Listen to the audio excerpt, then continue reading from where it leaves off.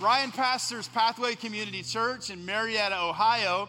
And around the 2015-2016 range, when God was laying on our heart to get into church planting, Ryan's email was the first one to hit Pastor Greg's box with some details about what he's doing. He says, I want to plant. I'm a planter. We said, great, that's who we need to know. And so Ryan was the first partnership that we initiated to plant Pathway Community Church in Marietta, Ohio in 2016. Of course, recovery through COVID, moving into a new building. They now worship over 300 people on a Sunday morning. It's amazing. And so what I want you to do, Union Chapel, I want you to stretch your hands out to Ryan. We're going to pray for him, and symbolically we want to bless and pray for Pathway Community Church, that what God has done, he will multiply. Lord, thank you so much for Ryan and Jana and their kids. Thank you that they're here with us this weekend. Lord, what you began in 2016, we claim today as only the beginning. Lord, multiply it.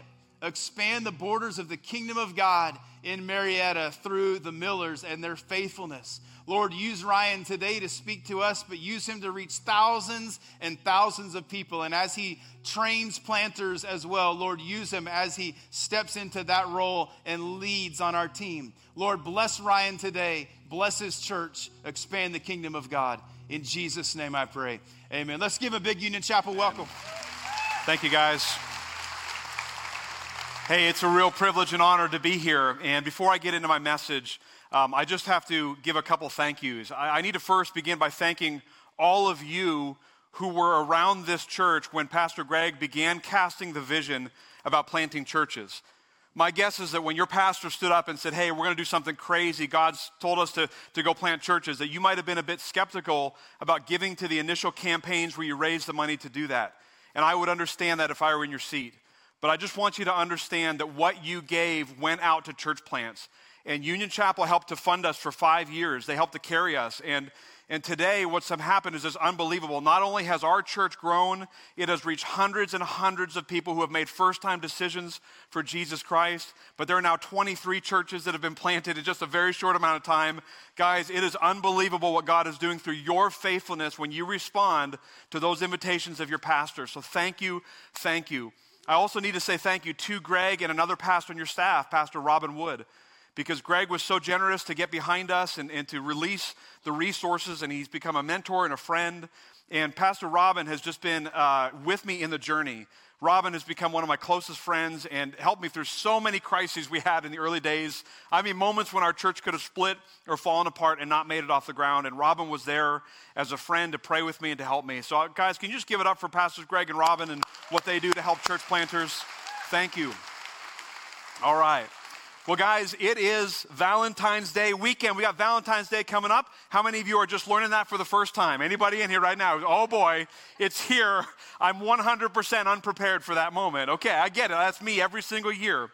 Well, because we are heading into Valentine's Day, it's an appropriate weekend for a relationship sermon. You all ready for a relationship sermon this weekend? All right. Now, here's the deal. Whenever somebody preaches on relationships, there's always this moment where, like, people are in different phases of the relationship journey, and you probably think, oh, we're only going to talk to the married people in the room, which I get. That's what we have a tendency sometimes to do in churches. But I think God has something for you, no matter where you are at and what stage of relationship you're at. So if you're walking into this room today, and let's say maybe you're like a Ball State college student, and you're kind of on the dating scene right now, and you haven't really met the one yet, there's something in this message that God's going to give you. If you are in a longer-term relationship and you've been dating somebody for a while, maybe you have even made the decision that many, many people make, which is you kind of moved in together and thought, hey, we're going to explore this and see if we could be married someday. There's something in this message for you.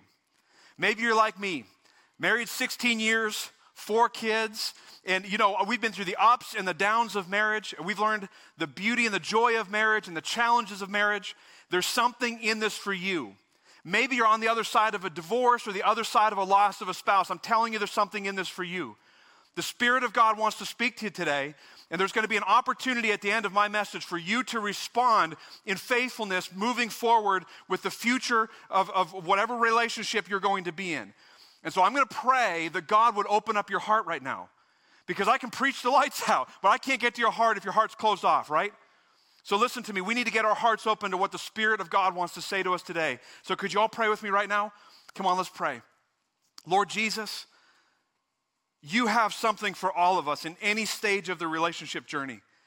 And I pray right now that our hearts would be soft. God, let us not have hardened hearts that don't want to respond and don't want to listen to you. Let us have hearts that are soft, that want to allow the Word of God to get in and to change us and to transform us. God, let us respond in faithfulness to whatever you ask us to do today. God, we're going to commit to that. We love you. It's in Jesus' name we pray. Amen. All right. Well, I'm going to open up by telling you my relationship journey. You get to hear a little bit about my love story. Okay, so again, my name is Ryan Miller. I am married to the most fantastic woman on earth. She's sitting in the audience, so you better say that as a husband, right? Absolutely the most fantastic woman in the world. Her name is Jana. She once was Jana Mallett. She is now Jana Miller, and we have 4 amazing kids together. But let me take you back to 2004, before I met Jana. So I was a senior in 2004 at Penn State University. Now, this is a real challenge for me because God called me to plant a church in Ohio. I kind of feel like I've been called to Nineveh, you know what I mean? I got to reach those Buckeyes. It's a real challenge. They make fun of me every year when they destroy my Nittany Lions in a college football game. But I was a senior at Penn State University, and I remember laying in my dorm room at night, and if I'm being really honest, I was kind of angry at God. I had known God for a long time. I was faithfully serving him. I had turned my heart to Jesus. I was genuinely serving the Lord. But I was frustrated that my plan for my life wasn't coming together because I had a plan. And the plan was that I was going to college, not to get an education because that's the secondary reason of why you go to college. I was going to college to meet somebody. That was my plan. And I was supposed to be getting married at the end of my senior year. That was my plan. And here I found myself angry at the Lord. God, why aren't you bringing the right person in? I mean, I was striking out left and right. I mean, the last serious girlfriend I had in my life was my junior year of high school. From that moment on, I mean, nobody was interested. I'm like, am I that ugly? I mean, you know, I'm not on drugs. I can hold down a job. Like, shouldn't somebody be interested? I mean, come on. I mean, nobody, right? And little did I know that 2 years later, I would be standing on the altar of First Baptist Church in Marietta, Ohio. I would be holding the hands of my bride, and I would be committing my life to Jana. Little did I know that was coming. Here's how the story came together. I graduated college, and Jana and I both came on staff of the same organization at the same time. So we both joined this campus ministry organization. It's called the CCO. I don't know if you've ever heard of it or not, but we both joined this organization, and she was preparing to go to Columbus, Ohio on a college campus to minister to students. I was preparing to go to southwestern Pennsylvania, and we had to move into a college campus for 8 weeks of training to be prepared to be deployed. So like 50 people joined this organization in the same year, and about 45 of them were just like us, people coming out of college who were single. I mean, we called it the summer of love. There were so many relationships that formed that summer. Some marriages came out of that summer. And so here's how I met Jana. I met her on a Foursquare court. If you ever played Foursquare, we played Foursquare, and she dominated me on Foursquare and then made fun of me afterwards. And I was like, I got to get to know this girl. There's something interesting here. And so we began sitting beside each other in class. And of course, a friendship started to build, and eventually flirtatious signals started to go back and forth. You all know what this is like, right? And eventually we started taking walks together and talking, and the walks got longer, and the talks got longer, and the talks got deeper. And then came the absolute most terrifying day of my life, the DTR day. Do you all know what the DTR day is? That's the define the relationship day. You ever had one of those in your life? Yeah. Nothing will scare the life out of a young man like the DTR day. And I had to have a day where I had to have the DTR with Jana and express my feelings for her and see if she was feeling the same way back. And of course she was, which was unbelievable. I was like, oh, here we go. Okay, don't lose this one, Ryan. Don't mess this one up. And so we started dating. Our first day of being officially like boyfriend and girlfriend was the final day of that new staff training. Final day. So she goes off to Columbus, Ohio. I end up in southwestern Pennsylvania. And we had to do a long distance relationship. So we're talking like over the phone, like hours on the phone. I mean, you got to get over your fear of the phone if you've got to talk to your girl on the phone for hours at a time. And we had to learn to communicate over the phone together. We'd only see each other every couple of weeks. Well, man, I remember like that year of dating her long distance, My goodness, you have never seen a romantic guy like Ryan Miller that year. It was unbelievable. I decided, this is how crazy it got. I used to get her cards, and I thought cards are boring. Anybody can go buy a card. I'm gonna make cards. I'm gonna make cards. And I would take like scrapbook paper and fold it up and cut out letters. Listen, I got 4 kids now. I do not have time to cut out cards anymore. But I would give her like handmade cards to try to express my feelings for her. And sure enough, we end up, getting married. And it was June 10th of 2006 that we're standing on the altar in front of our family and friends. And I remember that day when I just remember it so vividly. I was so emotional that day. And I remember, just feeling like God had overwhelmingly blessed me. Because here the desire of my heart was finally coming to pass. There's a verse in the Bible that talks about the beauty of marriage and what it's like to find the person you're supposed to be with. It's Proverbs 18:22. It says it this way, that the man who finds a wife finds a treasure and he receives favor from the Lord. And I knew when I was standing there that day, I had found my treasure. I had found the woman I was going to spend my life with, and it was unbelievable. What a gift of God to me. Well, there was this moment in the ceremony where we had roses up on the altar. And so we went and we grabbed a rose, and the music is playing, and we go off the altar and we go down to speak to our parents, and we were going to give a rose to our mothers. They didn't know we were going to do this.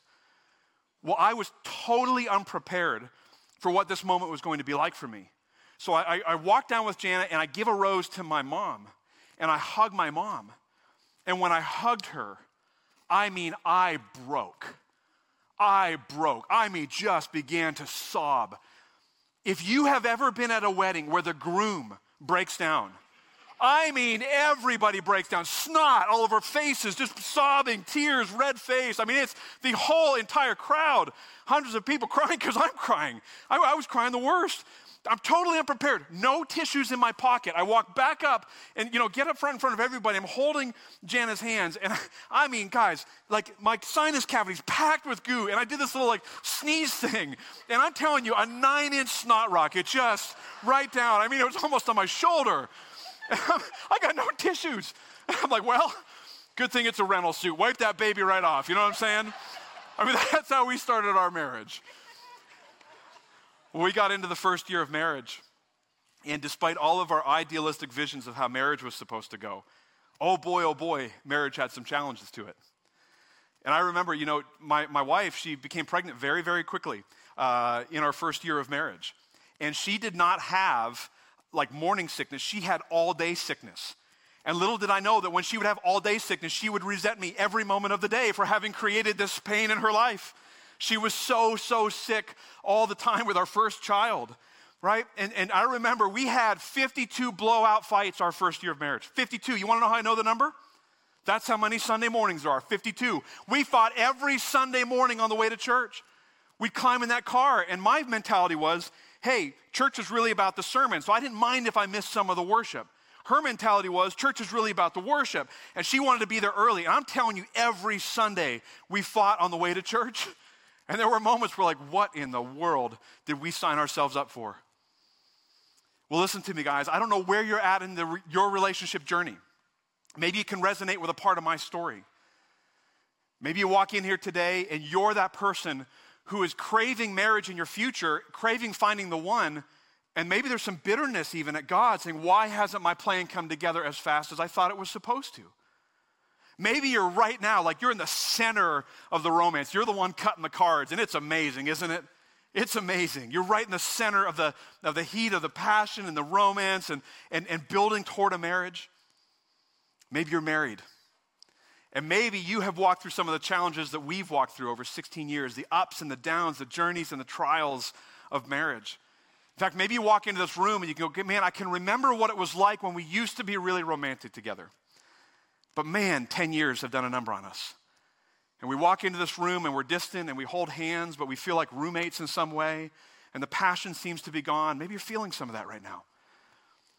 Well, guys, I just want to tell you that God has a path forward no matter where you're at. If you're in singleness right now, if you're in a long-term committed relationship but not married yet, if you are married, if you're divorced and thinking that remarriage might be in your future, God has a path forward for you. And today I want to try to help you to understand what that path is. But we got to first understand the challenges of marriage. Because, the scriptures are very clear that even though marriage is a blessing, I just read you a verse that said it's a gift from the Lord. The scriptures are also clear on how hard it can be. And if you're in a relationship and hopefully you're progressing toward marriage at some point, you got to understand when you get there, while it's amazing and a gift from God, it also is hard. Here's an example. Proverbs 27, chapter 27, verse 15. A quarrelsome wife is like the dripping of a leaky roof in a rainstorm. Drip, drip, drip. If you're a husband and you just nudge your wife, you are so in trouble when you get home. Don't you? Put that elbow back, all right? Okay, here's another one, right? It is better to step in warm dog poop or to pass a kidney stone than to marry a self-centered, narcissistic man. That's not in the Bible. That should be in the Bible. Come on. That's true. Don't marry a self-centered man, right? Come on. Marriage can be a challenge. And even though God created it and wants to move us there in our relationships, he gave us this beautiful thing. The most intimate relationship you could ever have with another person is within the context of a marriage. And God wants to move so many of us there. But my goodness, it can be challenging, can't it? It can be really hard when we get there. Well, listen, I want to help you to understand that I have a theory this morning. And my theory is that we got things wrong in the dating journey before we got to marriage. And because we got things wrong in the journey of getting to marriage, it set us up for some problems when we got there. You see, this is my theory that I can't prove, but I'm almost 100% certain I'm right about it. And I want to share with you what happens in most of our relationships as we're progressing toward marriage. In fact, maybe you're in a relationship right now, and what I'm going to describe to you is like where you're at right now. I want to help you to understand what we do wrong in the journey that sets us up for the trouble when we get there into marriage. But to do that, we've got to understand what marriage even is. There's this statement in the Gospel of Matthew chapter 19 where Jesus is put on the spot by the Pharisees. So the Pharisees are the religious leaders of the day.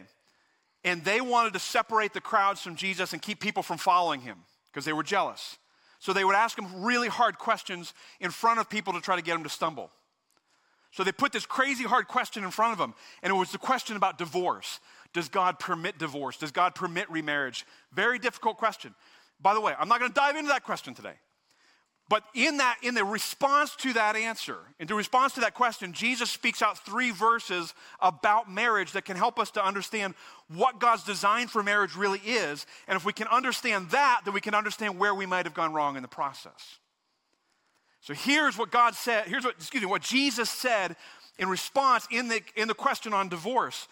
Matthew 19, verse 4. Haven't you read, he replied, that at the beginning, the Creator made them male and female. And he said, for this reason, a man will leave his father and mother and be united to his wife. And check this out. And the two will become one flesh. So they're no longer two, but they're one. So therefore, what God has joined together, let no one separate. Now check this out. Jesus is giving us an understanding of what marriage is, this relationship that we should be heading toward unless God has given us a calling of singleness on our life. And some people have a legitimate call by the Spirit of the Lord to singleness for his purposes. But unless that's the call on your life, this should be where we are eventually heading, is toward marriage. So we've got to understand what it is. Well, according to Jesus, what he does is he looks back into the Garden of Eden where God put together Adam and Eve, where he created Adam and said it's not good for Adam to be alone. He puts him to sleep. He takes a rib out of him. He creates Eve. And then God brings the first wedding to get the first marriage together. And so Jesus looks back at that event and uses that to describe what marriage is. He says, don't you know what God did back there when he made them male and female? Don't you know that a man's supposed to leave his father and his mother, be united? Don't you know that two people are supposed to become one flesh? Don't you know that's what this is? So what is marriage, according to Jesus? Well, marriage in its simplest form is a man and a woman becoming one. That's what it is. In the simplest form, it's a man and a woman, not a man and a woman who are friends, not a man and a woman who are just lovers, not a man and a woman who are just experiencing some intimacy together, not a man and a woman who are just having romance together. It's actually a man and a woman becoming one. That's what it is. Now listen to me, Union Chapel, I want you to hear this. There's a process that we were supposed to walk through to become one. And if you're married here today, it's very possible that the process got all out of order to become one. If you're dating right now or thinking that dating is in your future so that marriage could be in your future, there's a process to become one. God doesn't take a man and a woman, hey, slap them together, boom, one, good luck, right? Like repelling, from each other. I mean, it's not that easy. So there's a journey that we're supposed to go on to become one. And many of us got the journey wrong. So what I'm going to do is I'm going to use a metaphor this morning. I'm a props guy. When I preach at my church in Ohio, I like to use props. And so we're going to build a house up here. And the house is going to represent the journey that a relationship is supposed to go on to becoming one together, all right? Now, I'm not a construction guy. So as I describe the construction of the house, I'm probably going to get it wrong. I had a construction guy come up to me at the 8:30 with a list. Here's everything you did wrong in your construction process on that house. He was joking with me, all right? But listen, we're going to build a house up here on the platform, and it's going to represent how a relationship is supposed to form, right? Because Jesus said it's a man and a woman becoming one. Well, if you ever try to build a house, you darn well better put a foundation in place, amen? You cannot go and try to build a house and just put walls out on the ground and just just put a roof on top of the walls and expect it to stand up. You got to have a foundation. You got to have something to rest everything on, secure everything on. So what is the foundation of an unbelievable relationship? Well, the foundation is friendship. Like, you better become friends, really, really good friends, with the person that is going to become your future spouse. I mean, I think it's totally appropriate for a man and a woman when they're on the journey to becoming one, when they're on the journey to getting married, I think it's totally appropriate for them to start as wonderful, awesome friends, and then to keep building the friendship over time. Friendship is the foundation of everything. Now, I can tell you unequivocally, my wife is my best friend. Now, she would say I need a few more other friends, right? I'd probably drain her down a little bit by her always being my closest friend. But I'm serious. She's my best friend, and she would say the same thing of me. We have a friendship together. So listen, if you're like on the dating scene thinking like, who should I marry? You know what? Start looking at your friends. They might just be looking at you too. All right? And then let them have the DTR with you, not the other way around. It's way easier that way. That's all I'm saying, okay? You got to start with a friendship. Well, okay, what happens as a friendship develops and as a friendship progresses? I mean, if I'm going to build a house, the thing I'm going to put on top of the foundation is some walls, right? So the walls built on the top of the foundation of the friendship, what do the walls represent? The walls represent the romance. And this is the best part, isn't it? Come on, this is the most amazing part. I'm going to get this out of the way so you guys on that wing can see everything over here. Listen, the romance is so awesome, so amazing. And what's crazy is that in the romantic phase, like we've transitioned, we were friends and we started having feelings and somebody said, I've got feelings, do you have them too? And they do, and now we start dating and we build this relationship. And what happens in here is that God does so much work in this phase. It's in this phase that we learn, here's what we learn how to belly laugh together. Right? If you're with somebody, don't you love to belly laugh with the person that you're with? It's in this phase that you develop the most inappropriate humor you could never tell anybody else about, just between the two of you, and you laugh and you laugh and you laugh. It's in this phase that you learn to encourage each other, and you build each other up, and you lift each other up when you're down. It's in this phase that you start to, when somebody comes home from work and they're just struggling, that you breathe life into them. All of those patterns start to develop in the romance journey. It's in the romance journey that you learn how to forgive each other. Because there ain't no perfect relationships out there. If you think you're in one, you're lying. It's not true. Every relationship struggles because every relationship has two people who are selfish in it. And part of what God does is whittle away our selfishness. So he whittles that away in the romantic journey. Then he teaches us how to forgive each other when we don't do it real well in the romantic journey. It's in the romantic journey we learn to receive forgiveness from the person we're with. It's in the romantic journey that we learn just how to breathe life into each other. I mean, there's so much good that happens here. We learn how to communicate. We learn how to talk. We learn how to have conversations that are extended and long, and they don't get dry and boring. All of this develops right here. So God uses this for good. Some of you are in this right now. It's amazing, isn't it? God uses this for good. Well, eventually what happens, as you're on the journey of a romance, there comes this point where you say, you know what? I don't ever again want to experience this with another girl. I don't want to experience this with another guy. I want this to be the one and only time in my life. I want this to be the person that I'm with forever. And it is then that the couple decides to move on, to put the ceiling on top of the walls. You know what the ceiling is, right? The ceiling is marriage. This is where we tie the knot. We come together.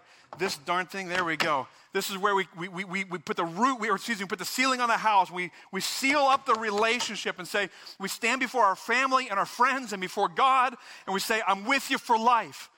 That unless death separates us, that death is the only thing that can separate us, that unless death separates us, you will be the last person that I ever experience this depth of romance with. I'm sealing it up with marriage. Now, this is the design and the plan of God. And you're going to notice that I left the best part out, right? Because there's still a roof to go on the house. So how does God go about bringing two people together into one? How does this oneness take place? Well, it takes place when the roof goes on the house, and God's plan and in God's design. You know what the roof represents. Come on. The roof represents sex. God uses this for good. And you know, it's in the process of sexual intimacy that the two become one. And listen to me, you got to understand that marriage is, like, this is so much more than a contract. So many of us get confused and we just think, gosh, can't I just live with him? Can't I just go that route? Like, what's the difference between living with somebody and actually being married? Is it nothing more than a contract? No. Spiritually speaking, it's a oneness that only happens inside of the context of the covenant of marriage, and sexual intimacy is the thing that unifies and brings everything together and that seals the oneness. And this is why when couples go through divorces, it's so painful, because you have one that now get ripped apart into two. And maybe you're here today, you've been on the other side of a divorce, and you know the pain that it takes, that happens to you when you go from one back to two. Listen, God doesn't want this. God wants us to have thriving marriages with each other. But listen to me, there's a design and there's a plan on how we get there. So if marriage is God bringing a man and a woman together as one, then there's a process and a plan that gets us there. Here's my theory. My theory is that the vast majority of us, if we're really honest, got this totally wrong. Here's what most of us did. Now listen, this what I'm about to tell you is not just a statement to the single people. It's not just a statement to the dating people. It's not just a statement to the people who are living in together right now. This is a statement even to us married couples. So let's not be judgmental, because we probably did this too on our journey. Here's what most of us do. We listen to the lies of the world. We take this and we put it right here. Now, if I actually tried to build a house this way, and I put the roof on the foundation, and I tried to put the walls on top of the roof, and seal the deal with marriage on top of all that, everything's coming down. You see, there's this lie in the culture. There's multiple lies. So every show you watch is telling you something about how relationships are supposed to progress. Songs you're listening to are telling you the story of how relationships are supposed to progress, right? And then on top of that, you've got all your friends who are following the ways of the world. And so they're coming to you with their theories on how it's supposed to progress. And everything is telling you, put it here. Heck, sometimes we put it here before there's any friendship at all. Right? Like this is what the world is telling us to do. And we're so confused about this because there's this other lie that's subtly getting communicated. And the other lie is that God didn't know what he was doing. The other lie is that we were the ones, we came up with this idea of sex. And God wanted to rob us of the joy of it and said, well, fine, if you're going to do that, guess what? I'm going to put it all the way back here. You can't experience it. Listen to me. That's a lie. It's a lie that originated in hell. You tell me God didn't know what he was doing when he created male and female and he put tens of thousands of nerve endings in the same region of the body? You think he didn't know what he was doing? He thought about it more than you did. He thought it through. He knew what he was doing. God's plan was never to rob us of joy and delight. God's plan was that there's an order and a structure and a process. And he wants us to be in the most life-giving, intimate relationship with another human being we could ever possibly have. A relationship that's so close that the writers of Scripture would actually say that relationship reflects what it's like to know Jesus. It's the relationship of marriage. And God wants us there. But what happens is so many of us built the house wrong. So that by the time we got to marriage, what we did is we short-circuited too many things in here. So we put the sex early in the relationship. And then guess what happened? The forgiveness never developed the way it was supposed to. And the belly laughter never developed the way it was supposed to. And the breathing life into each other never developed the way it was supposed to. And the encouragement never developed the way it was supposed to. Everything got short-circuited because we took this nuclear force of sexual intimacy and we entered it in way too fast. And so now you go, you might be here today going, gosh, I'm 15 years into marriage. Like, is this still affecting me? Is the fact that we got this out of order affecting me today? And my argument would be to you, yes, I think it is. Not because God hasn't forgiven you. If you know Jesus Christ as your Savior, if you've turned your heart to Christ, you're forgiven. You are 100% forgiven. Christ's death on the cross and you're receiving of him as your Savior and you're putting faith in him, you are forgiven. But there are still consequences to the decisions, right? And so you might be 15 years into marriage realizing we never developed what we were supposed to and we never went through the counseling to have fixed it. So unless you went through the counseling that was necessary to start to build the things that we're supposed to have developed here, you may still be facing the consequences today for the decisions that were done years ago. Now listen to me. Here's the deal. We serve a God who loves us. And we serve a God who always has a path forward for us. It is never too late to turn your heart to Jesus, to turn to God, to follow his ways. It's never too late, right? Do you guys know that? It's never too late. And so I want you to understand that today can be a turning point for you. And God has a different future out in front of you if you will turn to his ways. And his future, I promise you, it's better. It's better than what the world is telling you. And God has that in front of you, but you got to make a decision. And so today I believe is going to be decision day for many of us in this room. So I'm going to give 3 kinds of decisions that can be made today. Here's what's going to happen. I'm going to give 3 possible decisions that can be made today, and then I'm going to pray.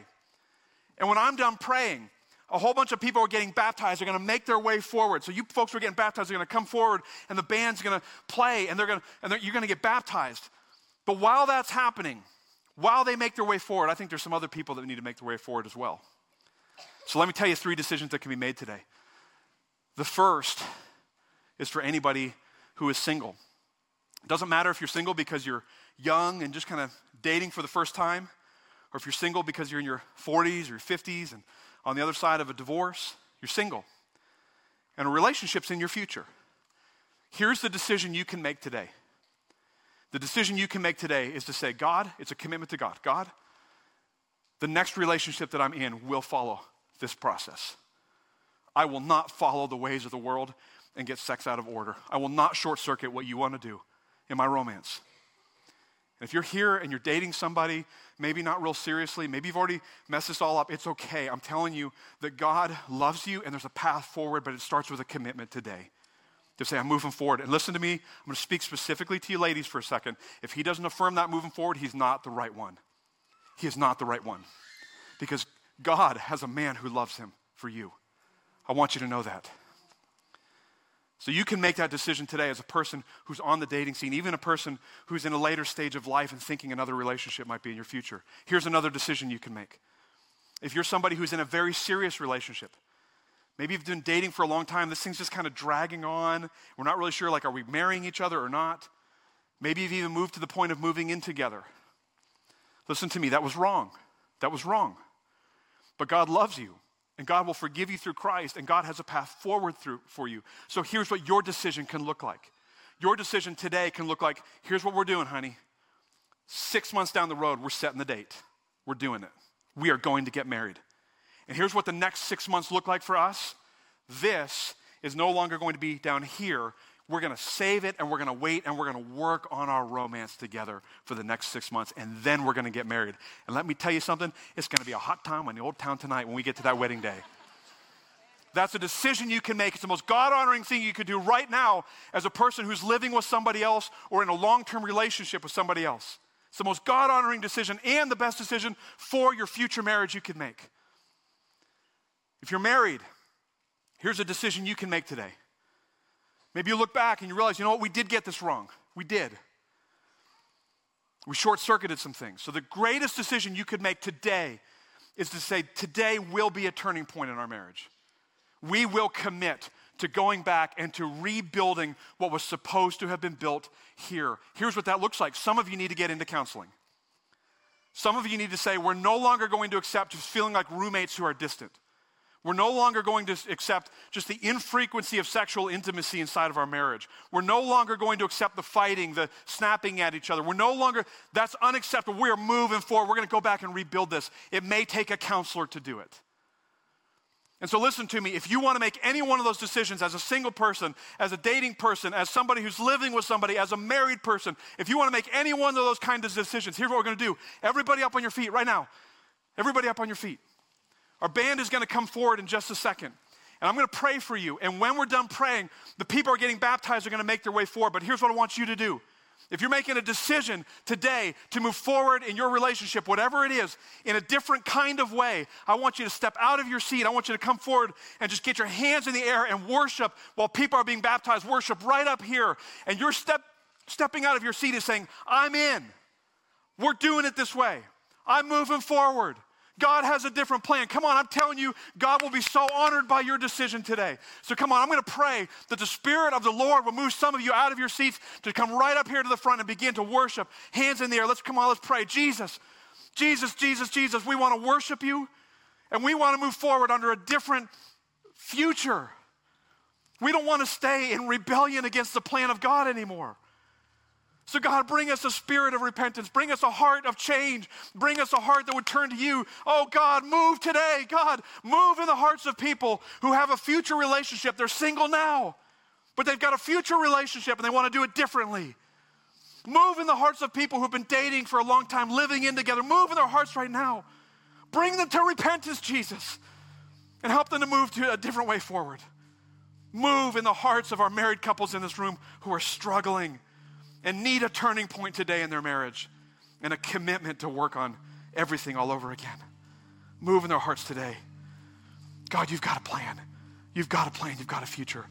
Amen, amen, amen. Listen, don't be shy. Just make your way out of your seat. If you feel the Spirit of God is stirring you, just come up. We're going to worship together up front. I'll join you right up here to worship with you.